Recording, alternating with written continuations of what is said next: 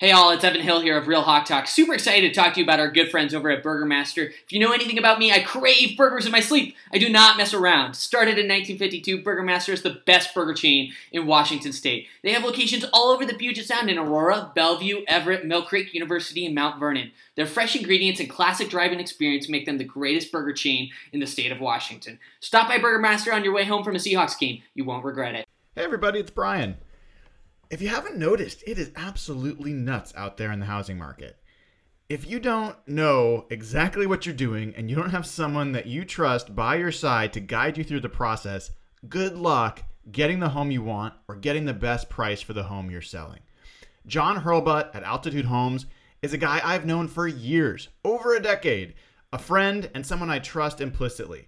If you are in Pierce, South King, or Thurston counties, there is nobody better to help guide you through the real estate process right now. Go on over to altitudehomesteam.com/hawkblogger. Now, again, that's altitudehomesteam.com/hawkblogger. Sign up to contact John. He will help you with the process, and all referrals will result in a $1,000 donation from John and the Altitude Homes team to Ben's Fund. Everybody wins. Go in there, get your help, get your dream home, get the most money for your home. altitudehomesteam.com/hawkblogger.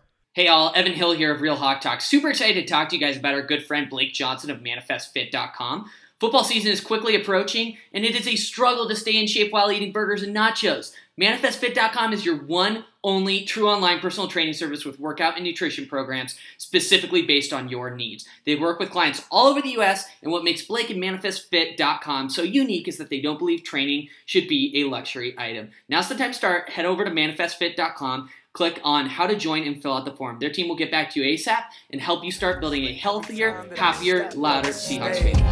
The skyline is etched in my veins. You can never put that out, no matter how hard it rains in my city.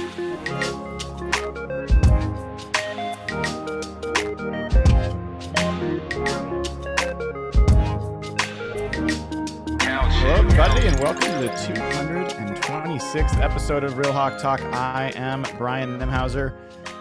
You can find me on Twitter at HawkBlogger, and we have so much fun in store for you tonight. We've got one of my favorite configurations of our crew, and including a guy who's coming off of the disabled list for a short stint tonight. He's not feeling well. He's been battling illness, but he's coming anyway.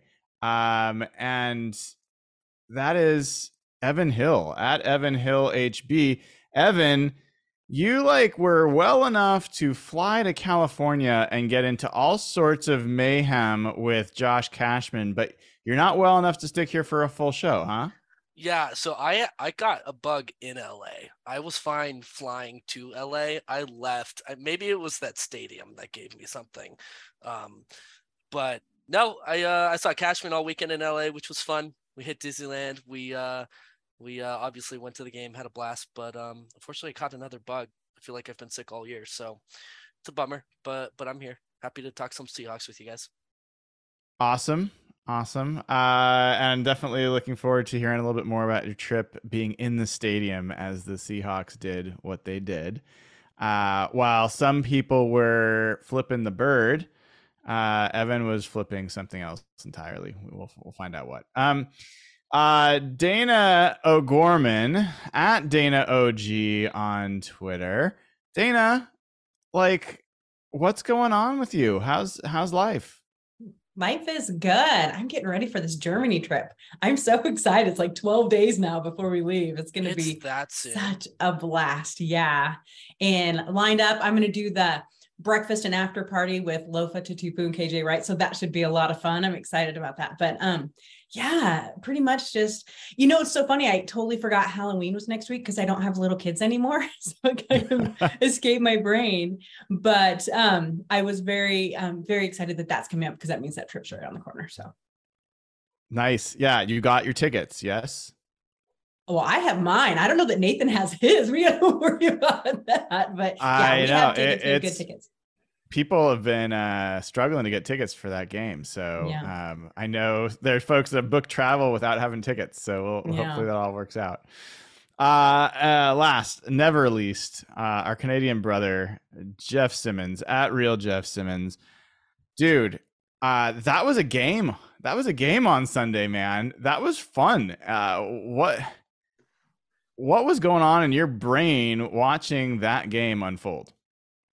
It was wild. It was wild. And I know my buddy Evan here has been saying for years, what happens when the offense and defense plays well at the same time?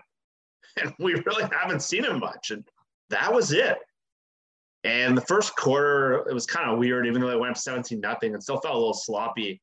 And I know, Brian, you kind of felt this way. At first, I thought they were kind of going to blow it. And Gino was like forcing balls, but then the second half, they just like exploded. And a lot of the stuff we talked about on the show last week with the Chargers really came to light. We'll get into that a bit later. So, but it was kind of cool just seeing the Seahawks hit on all cylinders, offense, defense, special teams. And again, Evan's been saying that. A lot of people have been saying that for years. Why can't they play well at the same time? We finally got to see it.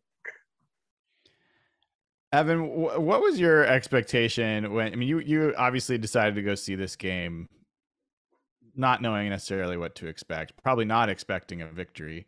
Like, when you bought the tickets, what did you think this game was going to be like? When you're on your way to the stadium, what did you think this game was going to be like? And then, like, as it started, like, take us through your progression. I love that question because we bought the tickets in August, I want to say. It was like the first week of August. So Josh and I bought the tickets with a singular goal, just to watch Justin Herbert. You know, young quarterback in the NFL, you know, like exciting Patrick Mahomes potential level trajectory. Like you're just excited to watch a good player. So that was our original intention, you know, Seahawks being a secondary sort of priority there.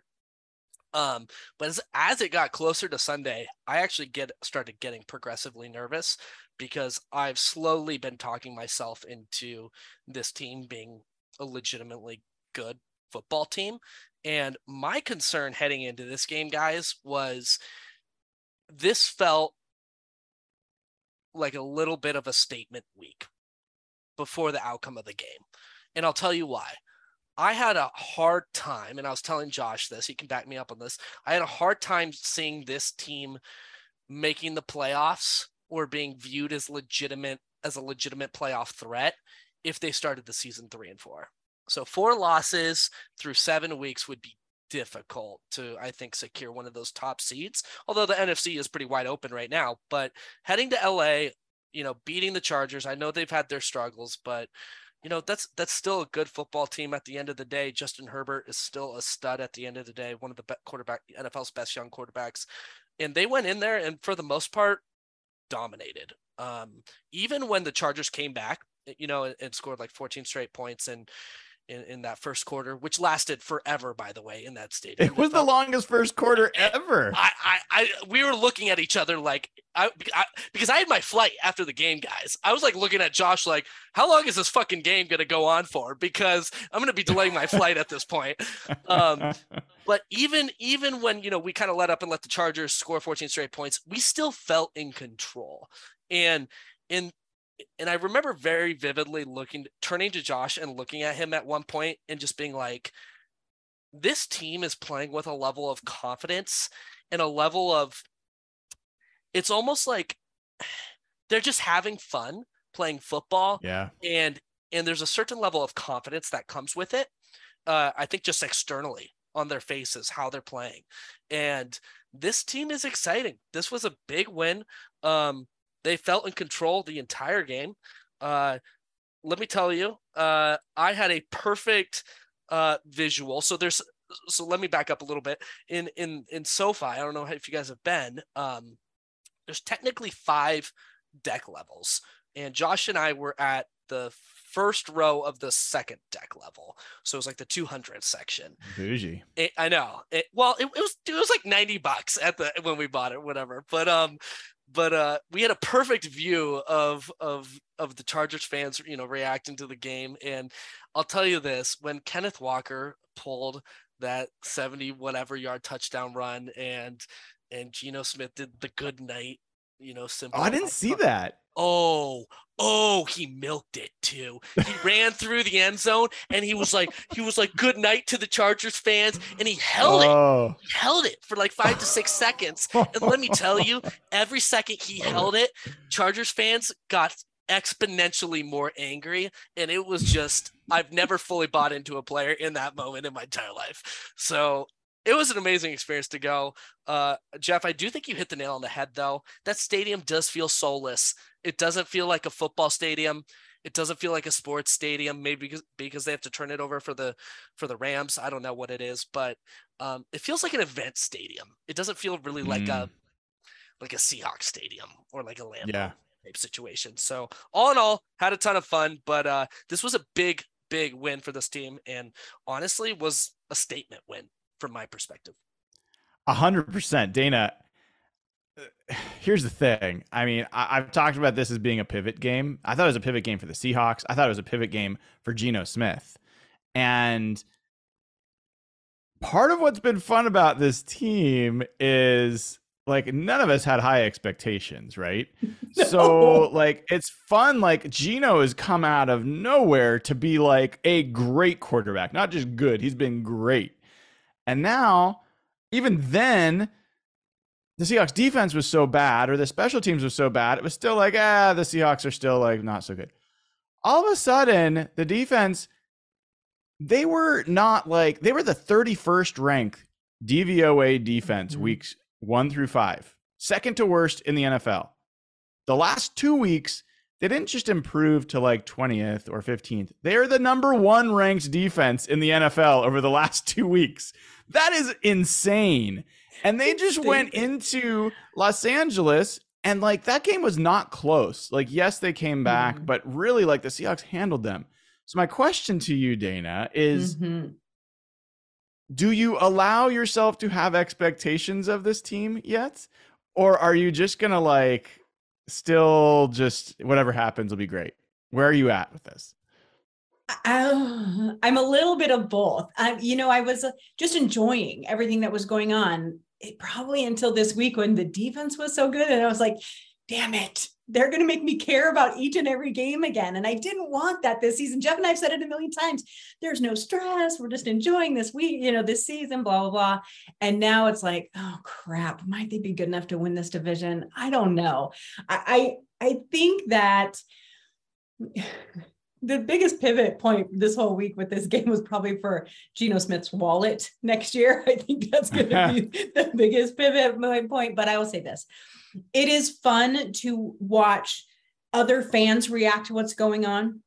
I have a ton of different teams fans on my Twitter, and all of them are like, oh, those Seahawks, they're starting to get good. And then one of the rankings I sent you guys, they're like, oh, here come the Seahawks. And it's like, oh my God, everyone else is starting to buy into it too. And I didn't think that would happen. But the top for me, without question, was Rich Eisen's show the other day when he was talking.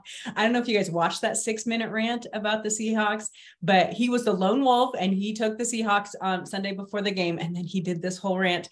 And I was like, yes, this feels so much like that young, spry, exciting 2013 team again.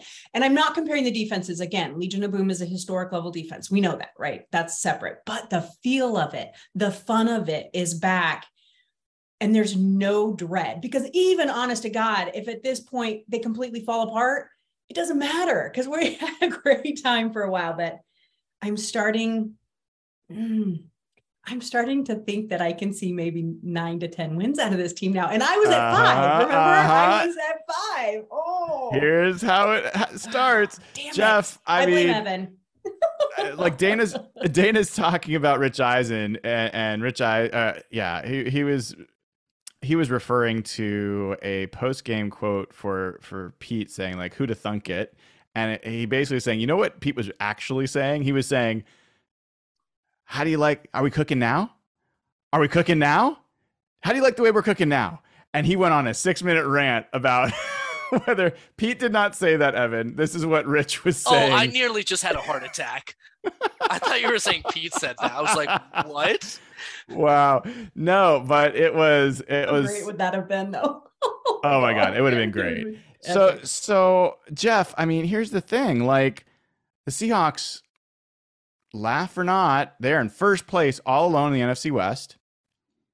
They, for the first time this year, are in the top 10 for Super Bowl odds via DVOA. They are the 7th ranked team by DVOA. Their defense has gone from 29th to 18th in 2 weeks. What is your expectation for this team? What do you like? Forget whether you want to have those expectations or not.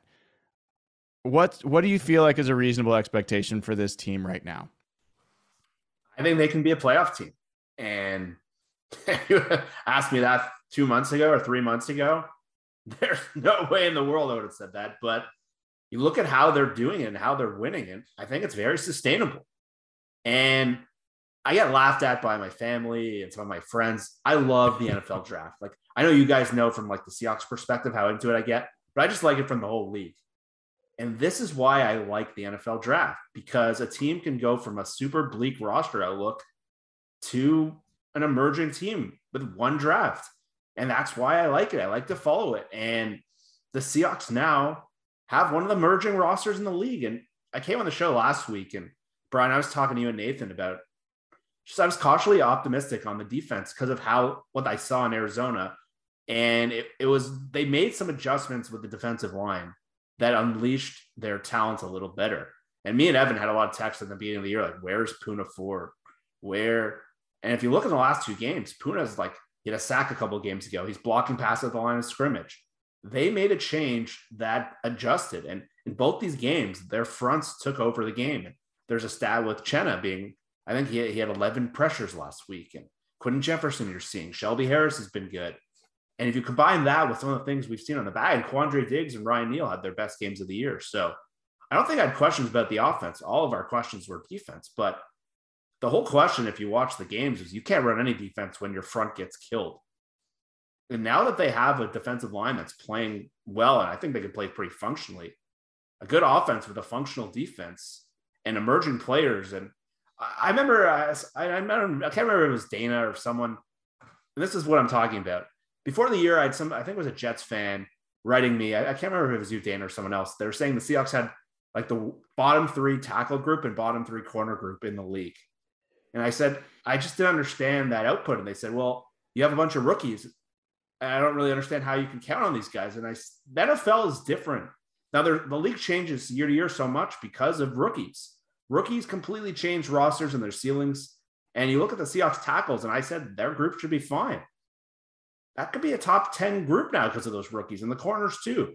So rookies and young players are what changes ceilings in the NFL. And the Seahawks have 6 impact rookies. And they went from a roster that looked totally bleak last year, I was at a quarterback, to one of the best young rosters in the league that's only going to get better in the next draft.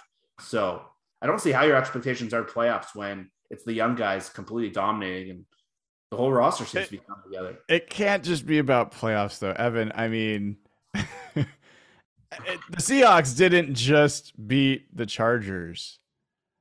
The 49ers traded what is the equivalent of the number 4 overall pick for a running back who was the second leading rusher on their team this week. And they lost by over 20 points at home. So tell me, like, how sweet would this be if the Seahawks, with 6 rookies in the starting lineup, Geno Smith at quarterback, take the division from the 49ers with George Kittle and Christian McCaffrey and Deebo Samuel and Brandon Ayuk and Hufanga and Eric Armstead and Nick Bosa? Like, how just amazing would that be? How much content could be generated? Yeah, I mean, fuck the 49ers, first of all. I mean, fuck them. Fuck those miserable... Not going to say that word, actually. You just did. It's okay, though.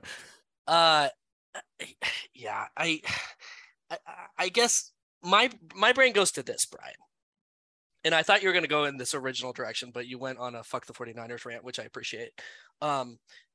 Is there a team in the NFL that this team can't beat? Now, the only team that gives me pause is the Bills. Yeah, I don't think. And the Chiefs, probably. See, Dana, Disagree? I have some cautious optimism about that Chiefs game. Really? They lost to the Colts. Well, yeah. Okay. Oh, I'm glad you have optimism. Seahawks, as this is a very normal dynamic here, where I'm having to talk you into optimism for the Seahawks.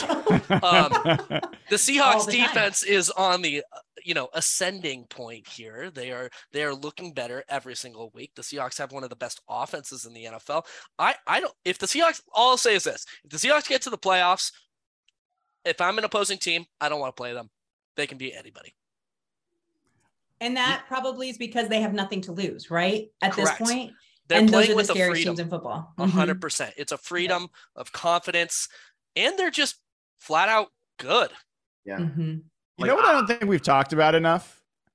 I lost in all this because honestly, the defense has been so bad.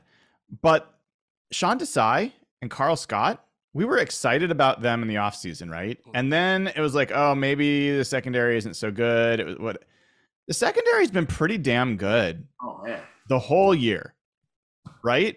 Except and for Josh I don't think we've mentioned their names. What's that? I just said except for Josh Johnson, who we won't talk about. Josh Jones, yes. Ryan Josh Neal, Jones. awesome. Right. I mean, Jeff, like, I don't know if you heard Kobe Bryant mention in his press conference that after every practice he's working with Carl Scott, like, and how much he has helped him develop. Like, those guys are doing a great bang up job in the secondary. Yeah, and Mike Jackson had probably his best game of the season. He should have had 2 interceptions. I don't know how he dropped that second one. That was pretty bad. But Ryan Neal had a phenomenal game. So a lot of people calling for the Josh Jones for Neal switch have definitely been rewarded. Neal could have been defensive player of the week. So, and like the way they've developed these young guys, Kobe Bryant, Brian pointed out, I think after the Arizona game, how much better he looked in coverage, and his tackling looks a lot better. And have you guys seen his Twitter picture? It's so good. So yeah, I don't think we've talked about Sean Desai, Carl Scott. Like we talked about Tariq Woolen, but these guys developed him and made him comfortable, and just such a difference between this. And we spent so much time the last few years talking about the corner group. And it's funny, a lot of the people we would have thought it would have been Artie Burns and Sidney Jones playing this year. And those guys 100%. They're on the inactive list. And to have those guys as depth, it's a really, really strong group. And like I laughed at Pete at the end of the year when he's like, oh, we have the fastest team we've ever had. Like, oh God, like shut up. You're starting to see it. Like these guys can fly. And yeah, the coaching hires, they look damn good. And a couple weeks ago, these defensive was such a disaster. But yeah, that DB group, that's a good call up, Brian. They've been really solid. You don't even think about them anymore compared to the last few years where corners were a nightmare. I want to shout out. Go ahead. Just shout out Darrell Taylor for actually making a play on Sunday. Dude, when he gets to the quarterback, he comes away with the ball. I'll give him that. 3 sacks, 3 strip sacks. But his return on that fumble was the slowest thing I've ever seen. I heard KJ talking about it today too. KJ was like, I don't know what the hell he was doing. He wanted to be tackled. It was the slowest return. He should have easily had he's a pretty fast guy too, right? Yeah, I thought he was scoring on that. But like Trey Brown, this is a guy we were all excited about last year. I mean, Dana, like the news of the day, Trey Brown and Travis Homer, less exciting there, but have both been set to come back off of injured reserve. And LJ Collier too. Don't forget LJ. Sorry. Oh yeah, he was added to the active roster. So I was wondering if they were just gonna like cut him because they had to or like put him back on IR or something. But Trey Brown looked like a really good starter last year, and that was like the one guy that we had thoughts about. And it was a couple years ago. It was like we don't have a single corner that we're feeling good about, and now. Where do you put Trey Brown? And if you put Trey Brown in over Mike Jackson, then you've got Mike Jackson and Artie Burns and Sidney Jones and like on and on and on. Like, do you sit Kobe Bryant? I don't think you could sit Kobe Bryant right now. So like, holy crap. I mean, Trey Brown won't be back right away, but this could be the best young cornerback trio in the NFL.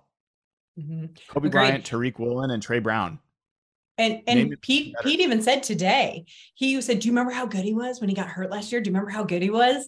And I'm like, yeah, I do remember how good he was. And the fact that Pete's so excited, I mean, think of it. I mean, it's a first world problem, right? Let's just say, oh, well, where is he going to play? Poor guy. I don't know, rotate the hell out of him and make sure nobody gets hurt. It could be just such a good time. I have been talking about Sean Desai though in the off season. I remember I told you guys, I really thought he was brought in to be the next head coach. I really felt like they brought him in. They wanted to see what he could do with young talent. And I really still get the feeling that they're wanting him to move up or something, because he's so smart and he's right up Pete's alley, right? With all of his degrees in education and motivational speaking. But I was worried after the beginning of the season. Oh my God, what he's done with these young players and the way he's developed them. Think if he had control of the whole team. I mean, it would just be so fun.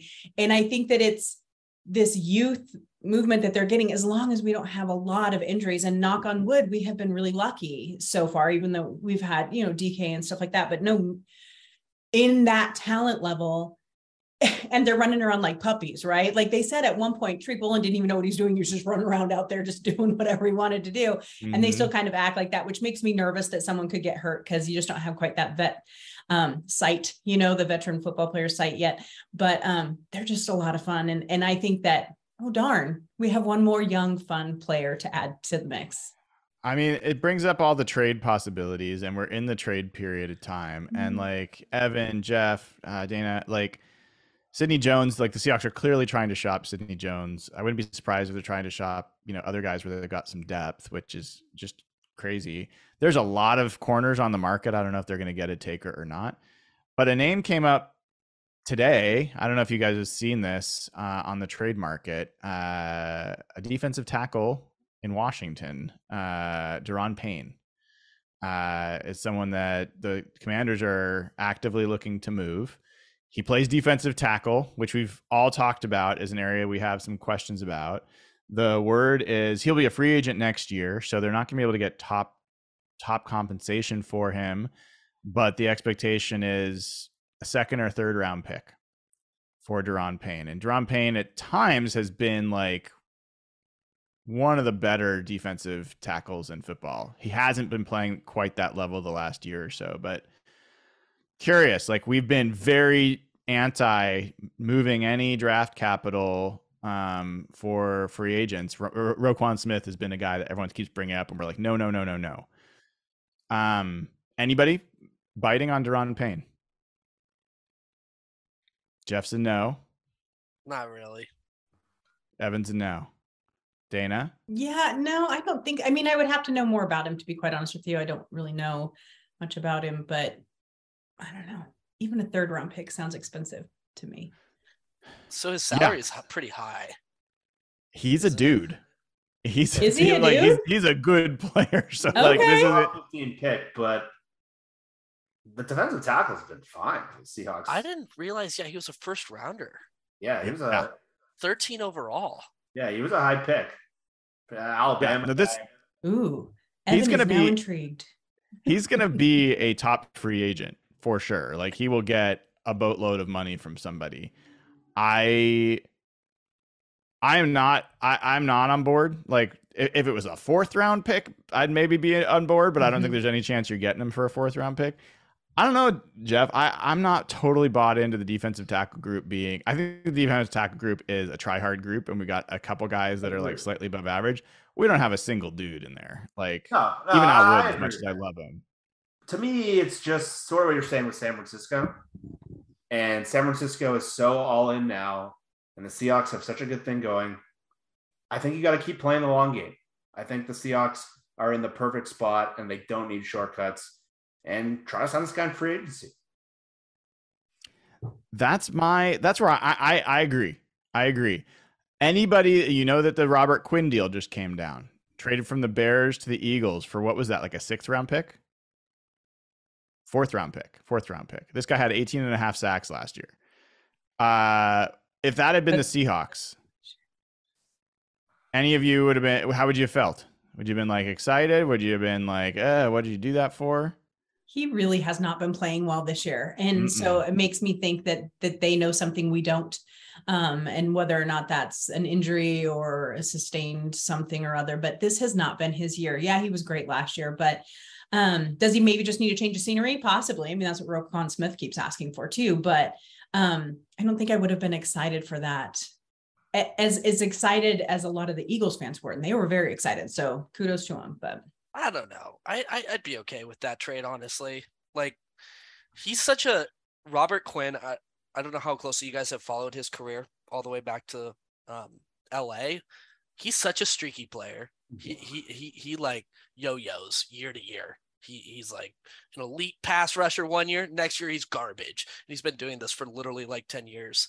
I do think if Seattle were to make a move, pass rush is probably the place to do it. And this team could get some serious uplift from it. I don't think they should be buyers at the trade deadline, but they should be seeing if any value rears its head. So yeah, I mean, I think that's kind of my broader question is, like, assuming, let's say, I think we're all pretty much on the same page of like not more than maybe a fifth, a sixth, seventh, like looking for one of those kind of deals. What position would you target? For me, maybe the top position I'd look at right now is actually receiver. I have some concerns about our receiver depth and what's going on there. Hopefully we got lucky with DK Metcalf. We'll find out. I don't expect him to play this week, but you know, if he had gone down for a length of time, I don't love our depth there, but there seems like there's a few receivers. Otherwise, like, I don't know if there's a position I would really like. Defensive tackle is probably the other one that I'd be interested in. Linebacker. Would you be interested in DJ Moore at all? I don't think so. I because that's the kind of deal that's going to be a shortcut kind of deal. You're not, you're going to have to give up a lot, pay him a lot, and not have him under club control for that long. Like, so I'd be more interested in a guy that's like going to be a free agent the next year that you can give up like a 5th or 6th round pick for. That's not DJ Moore. Got it. That makes sense. Evan, I know you got to run here in a sec. Can we take a couple Patreon questions before you head out? Let's do it. All right, Dana, hit us up. If people haven't already, please give the show a like, subscribe to the channel, and go over to patreon.com/hawkblogger. Get immediate access to the Slack channel, be able to ask us questions every week, talk with other folks about the Seahawks all day, all night, whenever. And it all goes to a good cause. So head on over to patreon.com/hawkblogger. Dana, what questions do we have from patrons this week? Well, Derek Woods asked if there's one position or player that you'd like to see the Seahawks trade for, who or what is it? And I think we've just kind of answered that. I'm fine with them just staying pat till the draft, but that's just me. Anyone now, are there else have any a different player? Answer? Can I twist the question slightly? Are there any players you would like them to shop?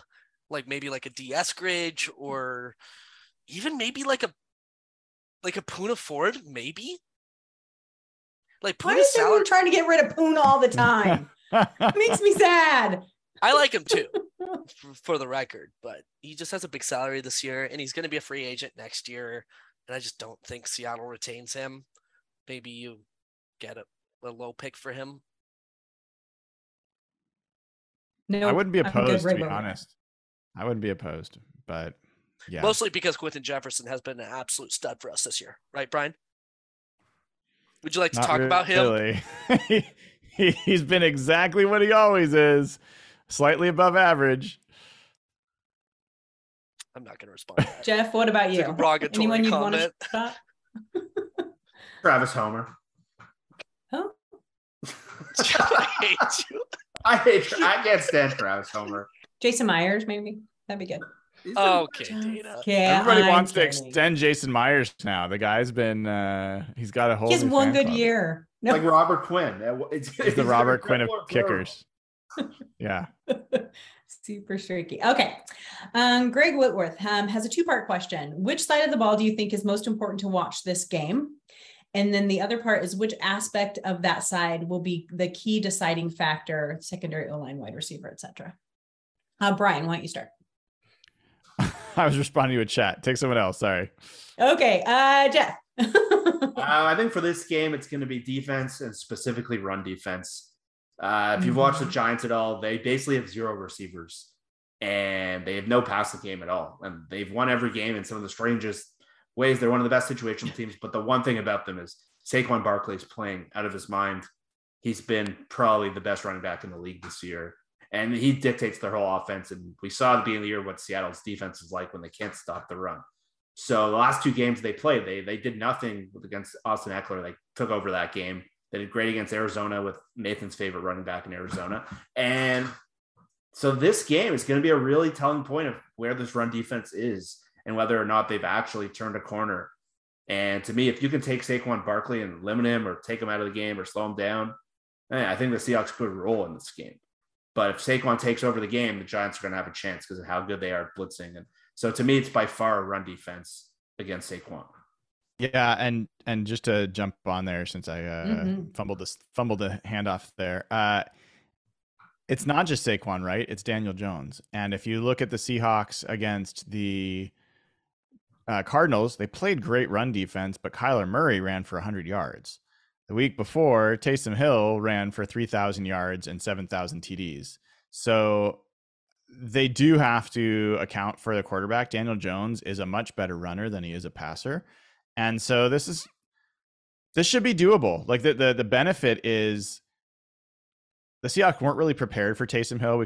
I think we all agree that's not good coaching, but they really hadn't used Taysom Hill that much this year. That was the first game that he became featured.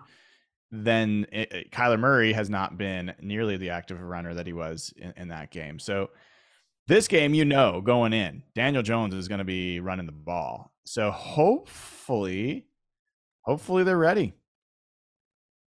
Yeah, this game's going to be interesting because I was looking at some of the more advanced metrics on the Giants, and it's interesting. They're top 3 in time of possession.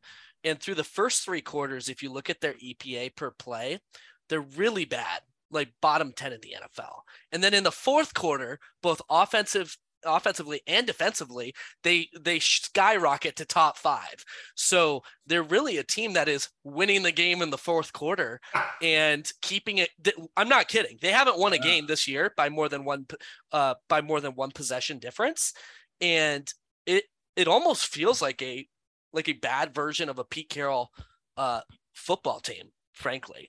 So they have not bad. They're 6-1. Well, I think they're objectively worse, like metric wise.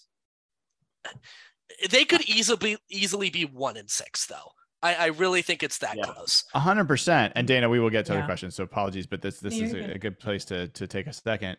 Like, they are objectively bad at passing the ball, and they are very good at running the ball. Defensively, like, they are actually awful. Like, they can't defend the run at all. They're one of the worst run defensive teams in the league. PFF has them as the 32nd ranked team overall, the dead last and they're 6-1. I've never seen anything like that.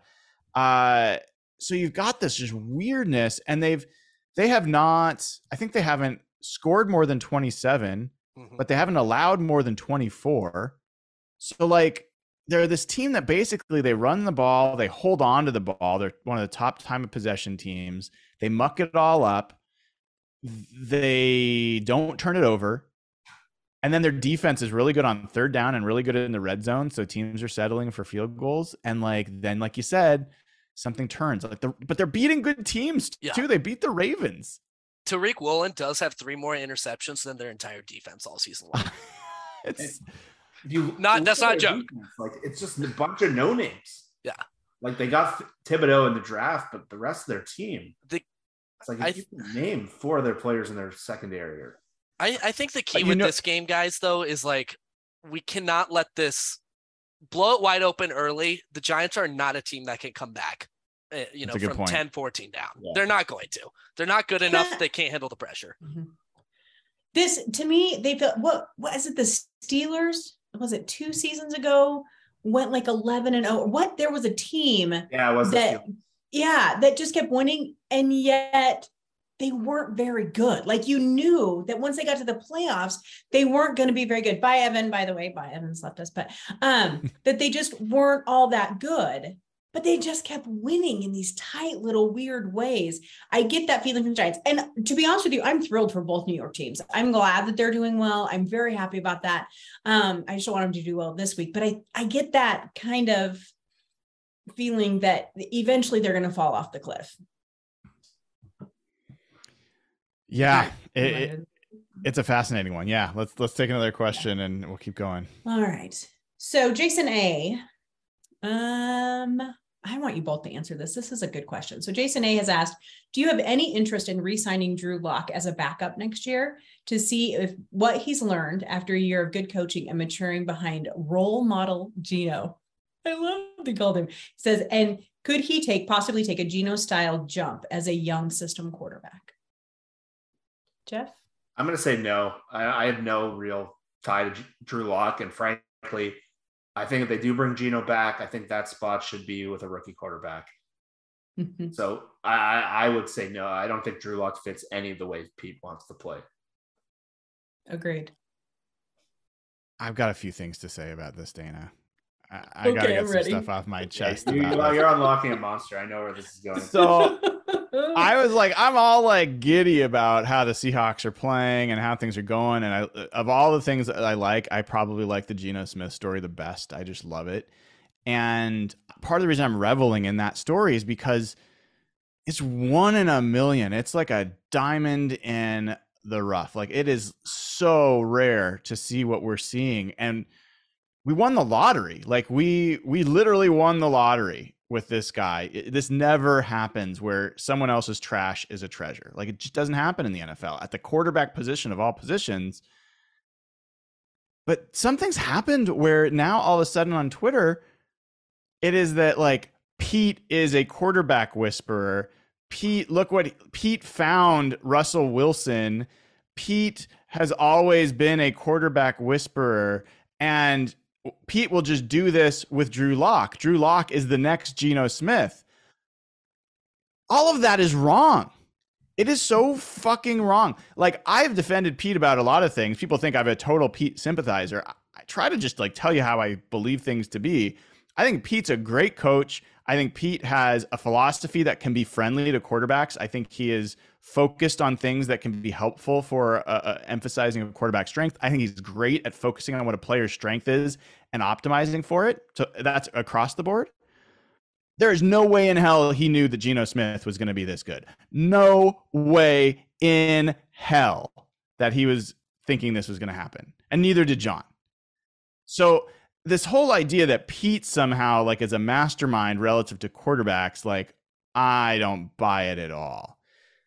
And then this idea that Drew Lock will be the next Geno Smith, there will not be a next Geno Smith. Like, anyway, more that you say there was the next Kurt Warner who came off of bagging groceries to win a Super Bowl, like, and a movie's made up. Like, you don't get movies made after guys that then the next guy does the exact same thing the next year. Like, it's a very rare thing.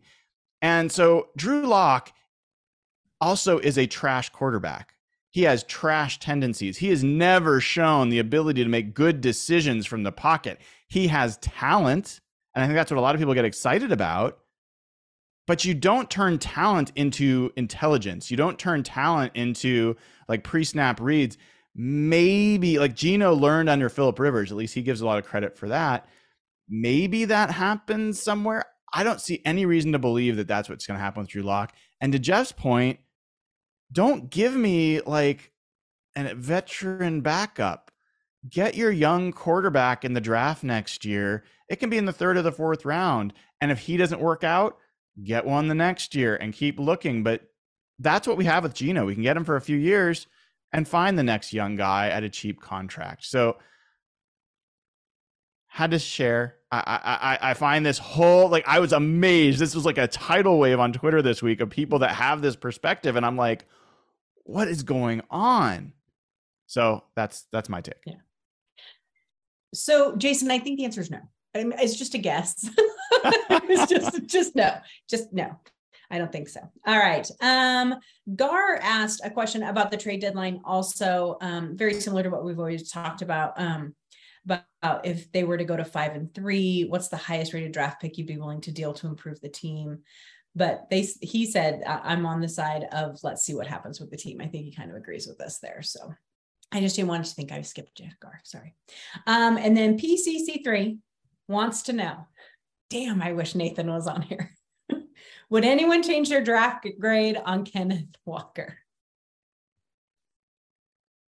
Come on. So, I mean, I had fun with this weekend. People were telling me to eat it, and I was like in the post game, and like great. I love it. I'm glad people were excited about it, and I'm thrilled. I will always be thrilled when a Seahawks player plays well. Period. I don't care if I was super critical or not. My grade for the pick was based off of the position, not the player. Similarly, when I gave the D. Eskridge pick an F, it had nothing to do with D. Eskridge. It had everything to do with the fact that I thought Creed Humphrey was like that center in general was a higher positional priority that early. And so when I grade draft picks, so part of what I'm looking at is draft is to help you save money by getting the cheapest, youngest player. And running back position is the cheapest position outside of kicker on your entire roster. So spending a second round pick, even if they hit, they have to be essentially an all pro level player for you to get enough savings for it to be worth it. And even then, I don't value the running back position enough to say, hey, let's re-sign a guy who's an all pro for a big money contract. I don't want that much money going to a running back. So from a pick strategy perspective, my grade changes 0. From a grade of Kenneth Walker, yeah, 100%. The guy looks like he could be an all-pro. He could be one of the top 3 or 4 backs in the NFL. So 100%. But hopefully it's clear how those two things are different. Jeff, what about you? Brian said it pretty well. I'll say this. My issue with Walker was not Walker himself.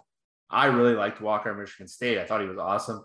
My view was this team was going to suck this year.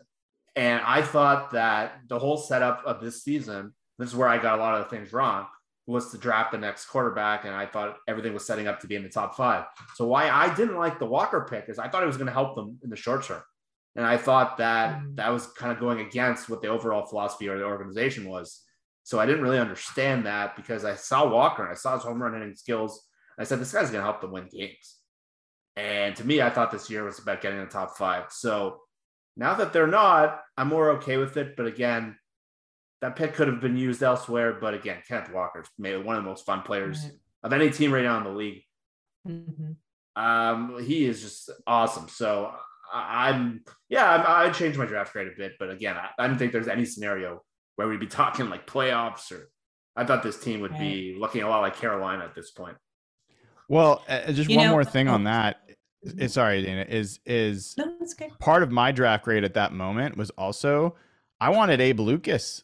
Like there's receipts. There's receipts for this, by the way. Like I wanted them to draft another offensive lineman. I'm like, why are you drafting a running back? So once they got Abe Lucas, you'll see my tweets back from the day. I was like, I'm in love with this draft now. Like if they had drafted Kenneth Walker in the 3rd round, I would have felt different. So you could totally say that's like you're proving the point. John knew where positions were going to fall and where to take value out of the draft. I think that's a totally fair critique, but that's part of where like Abe Lucas was actually getting picked in the 3rd affected my grade for the 2nd round pick more than how Ken Walker's playing right now. Cool. I just want to say, I just will never forget when because I was at the draft and I've told you guys the story about how I was reading on Twitter as the draft pick came through and all these people were bemoaning and making such a fit, except for all the reporters around me who were like, Seattle just won. He is a rock star. You just wait. And I was like, okay, because running backs, we're never sure how they're going to go, but they were right. So kudos to you, boys. It was good. Cool. Any other questions? Oh, sorry. I was muted. That was it. All right. So let's get back to this Giants game because I find this to be a fascinating one. Giants are slight underdogs in this game. The spread's actually been getting closer. I think it's like 1.5 now or something around there. And they're 6-1. They're playing the disrespect card, as well they should. The Seahawks, I don't think anybody has respected them, although people have like enjoyed some of the stories around the Seahawks. And a lot of people, the most common word I hear to describe the Seahawks from outside of Seattle fans is fun. Yeah. I've heard like 15 different players, analysts, film, all sorts of people, coaches, like they're fun. So Dana, does the fun continue this weekend? Like what are you looking for in this game? I think that you guys said it perfectly earlier. It is just containing Saquon Barkley. It's seeing what their true danger point is. The Giants as a whole are a bit of a paper tiger, but if you look at where they have their biggest strengths, it is Saquon Barkley. It is. I mean, yes, Daniel Jones, but if you take Saquon Barkley away from Daniel Jones, he's kind of SOL. You know what I mean? He can run some, but really that is it. So I want to see this game plan for Saquon Barkley. So how to stop the most important player. Now, I'm not worried about the line. I'm not worried about the offense. I think they can easily keep up, but I just want to see that game plan and how they're going to affect that. Now, I think it's a huge benefit to Seattle that this game is in Seattle and not in New York. And I think that the fans that show up will go back to the fans of old, like they were in that first game of the season, and really be hollering and playing their part, as I like to say. But I want to see them step up to the plate and against Saquon Barkley, who is their biggest threat without question. Jeff, there's some interesting pieces to this game matchup wise. So the Giants lost Evan Neal, their right tackle. They lost their starting left guard. I think his name is Bradison. I can't remember for sure. They lost their rookie tight end, who's been a good player for them. Mm-hmm.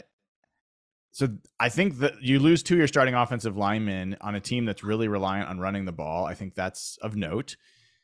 You've got Wink Martindale, a coach, and Brian, defensive coordinator, and you got Brian Daboll as the head coach.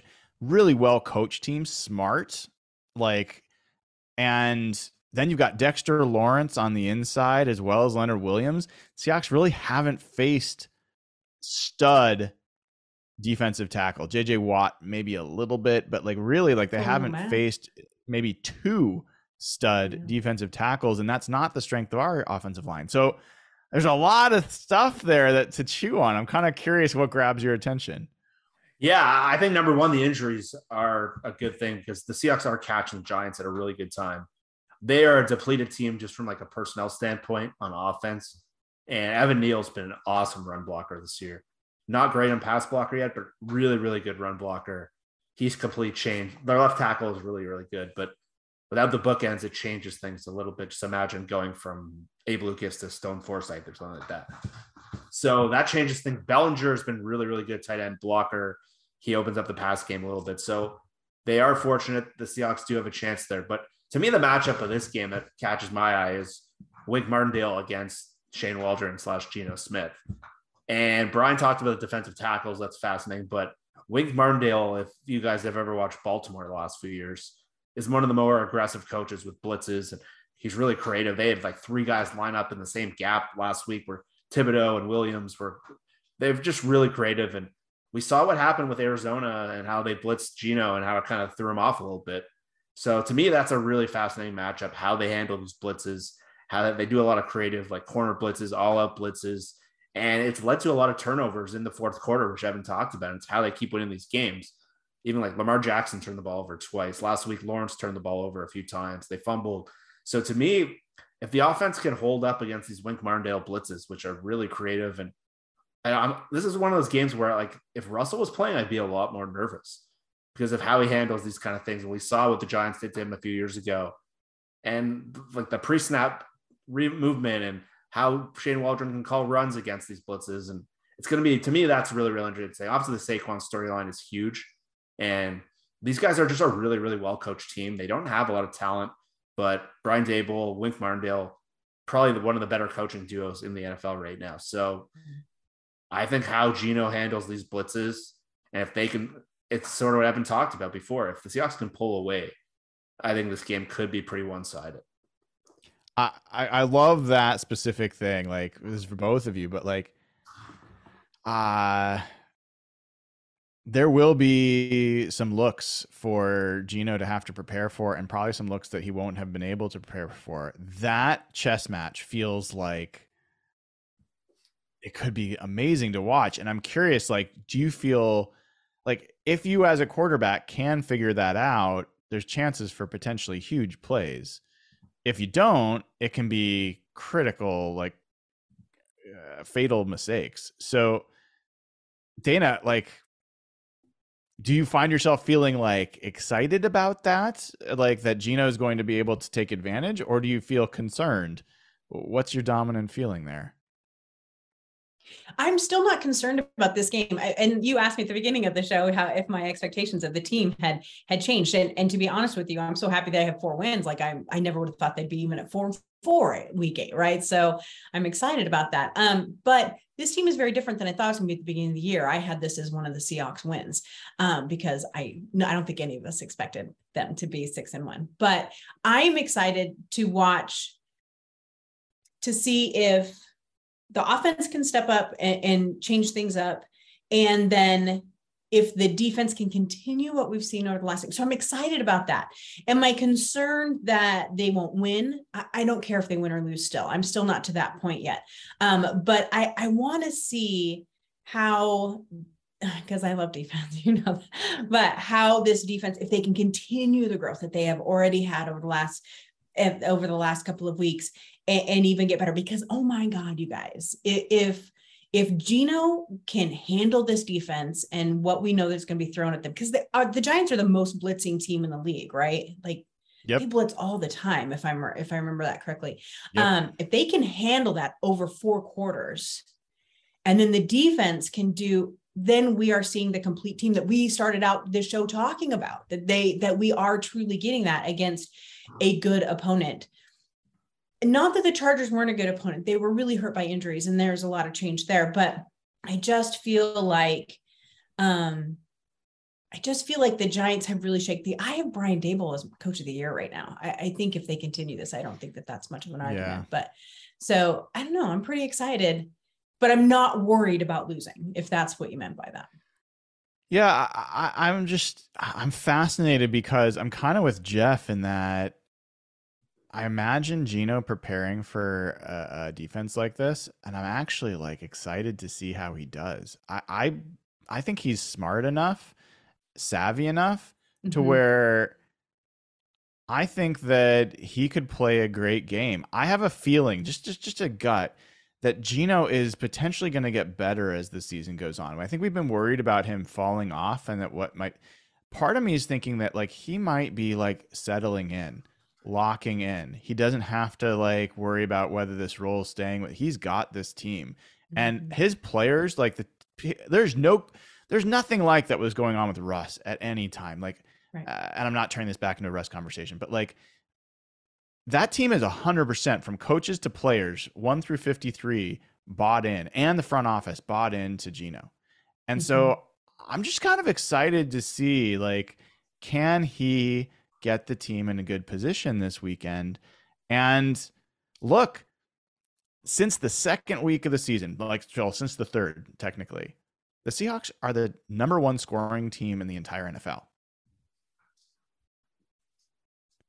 When you read stats like that, it just makes me laugh because we were just so wrong at the beginning of the season. Anybody that was right is just ridiculous, because that's like, there's no reason to have predicted anything else. Can I say something about your point that you just made? It's actually what Jeff said too. I have more confidence with Geno being there instead of Russ. And again, not a Russ conversation, because I'm really over that, but because of the adaptability. right? I think that's the word. If you feel like Geno will mold and adapt to what's being thrown at him, where Russ didn't. He played his game the way he wanted to play it, no matter what, win or lose. And so that's exciting to see how they can kind of change the mold up a little bit and how they'll deal with it. And there was a great example of that in the last game when DK went out. My personal opinion was I thought we were screwed. I thought, okay, Lockett's hurt, DK's out. And Geno right away, and this might have been a Waldron thing, or it might have been the way they just started using tight ends from that point on. Whether they went right to Parkinson on that play down the sideline, and Will Dissly, like I think his first pass of the game where you see him look off two guys, find Will Dissly up the slot. Russell didn't do that stuff. He did not adapt like that. And we don't want to spin this around, but it's exactly what you were talking about in the last game. The tight ends and the 13 personnel, that can really neutralize. We saw what happened in the last few years when like Tyler Lockett got hurt. They had one receiver and they really had no counter punch. Now with these three tight ends and the running game, and you couldn't have said it better, Dana, because that's exactly what Geno did in the last game.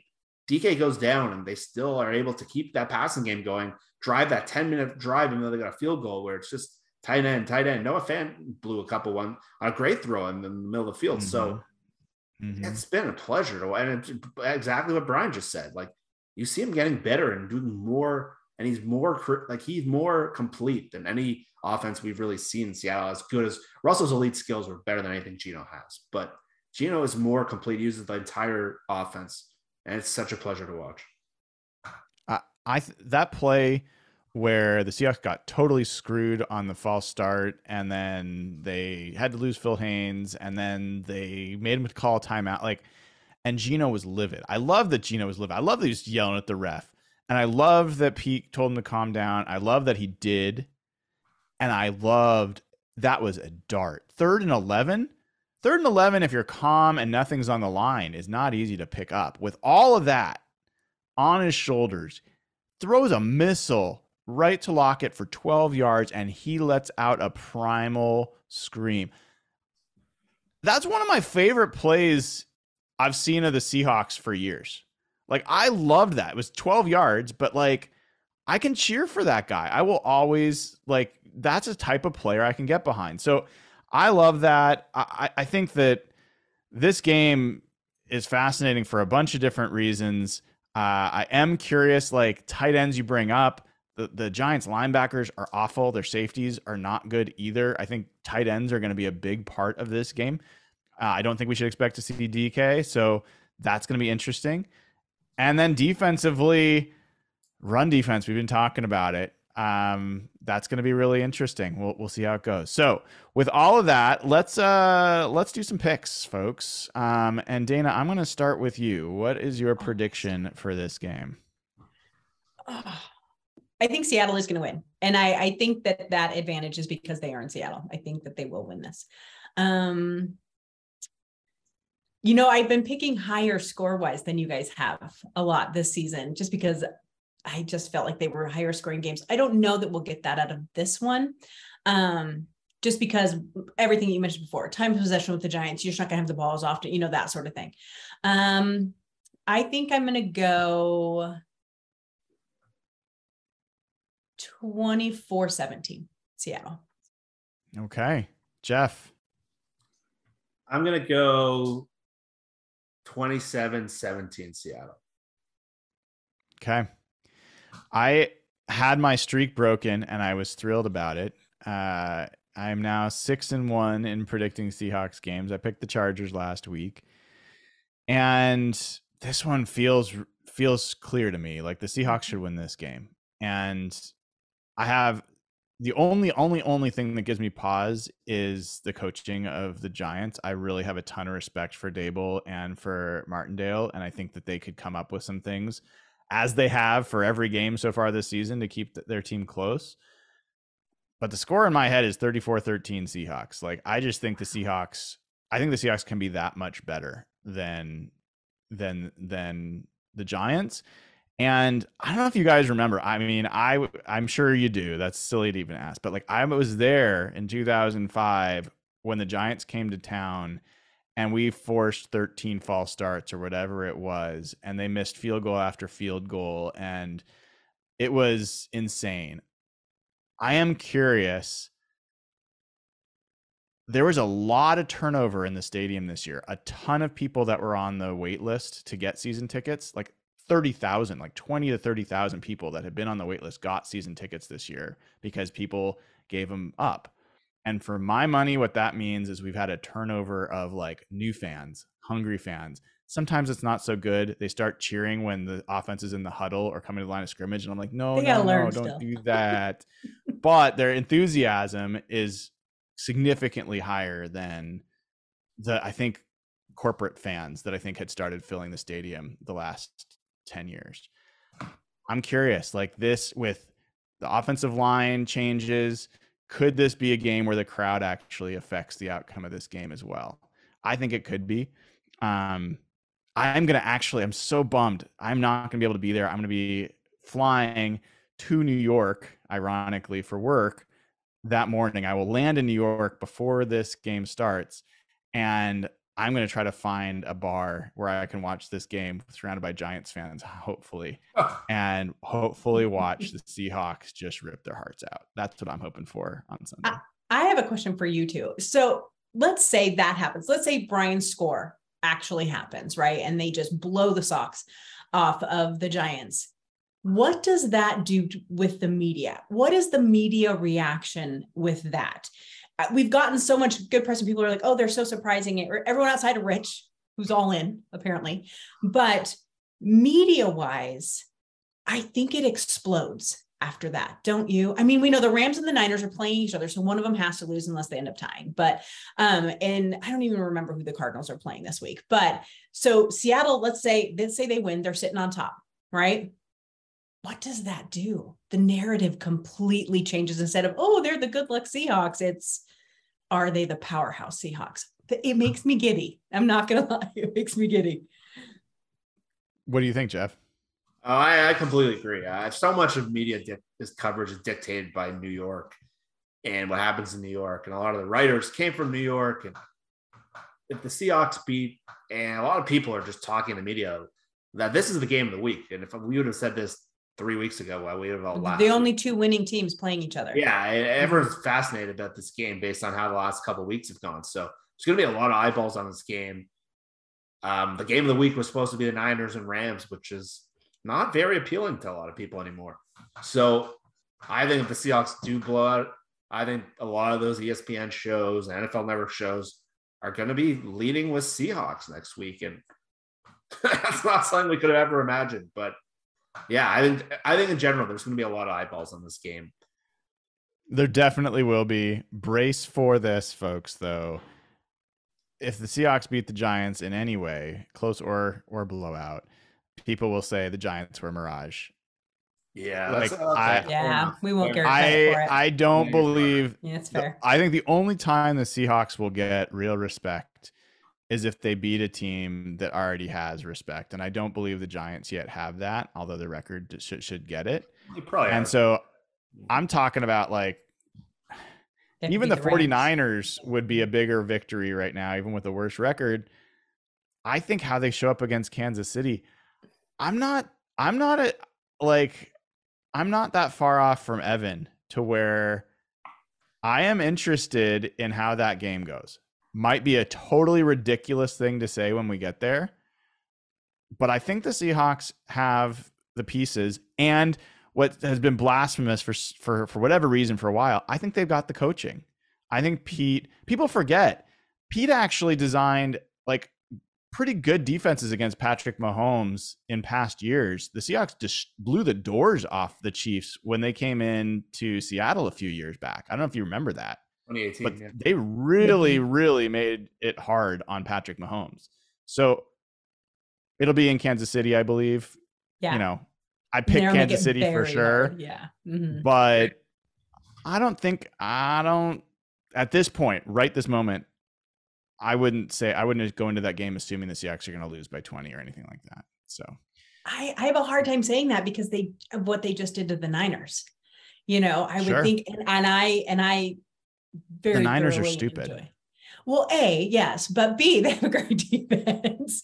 So I think that I don't know. I am not so confident against those higher tier teams like that. But you know what? By the time Christmas Eve rolls around, who knows? We might have just beat the pants off. I'll tell you the game I have completely changed my opinion on, and that's the Germany game.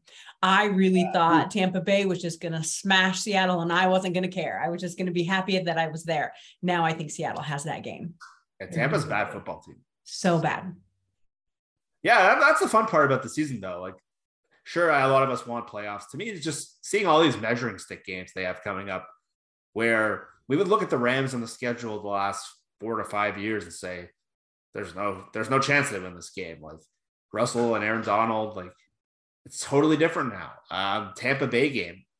When you guys said you were going to Germany, I thought you guys were nuts. I'm like, you're flying across the world to watch Geno Smith play Tom Brady.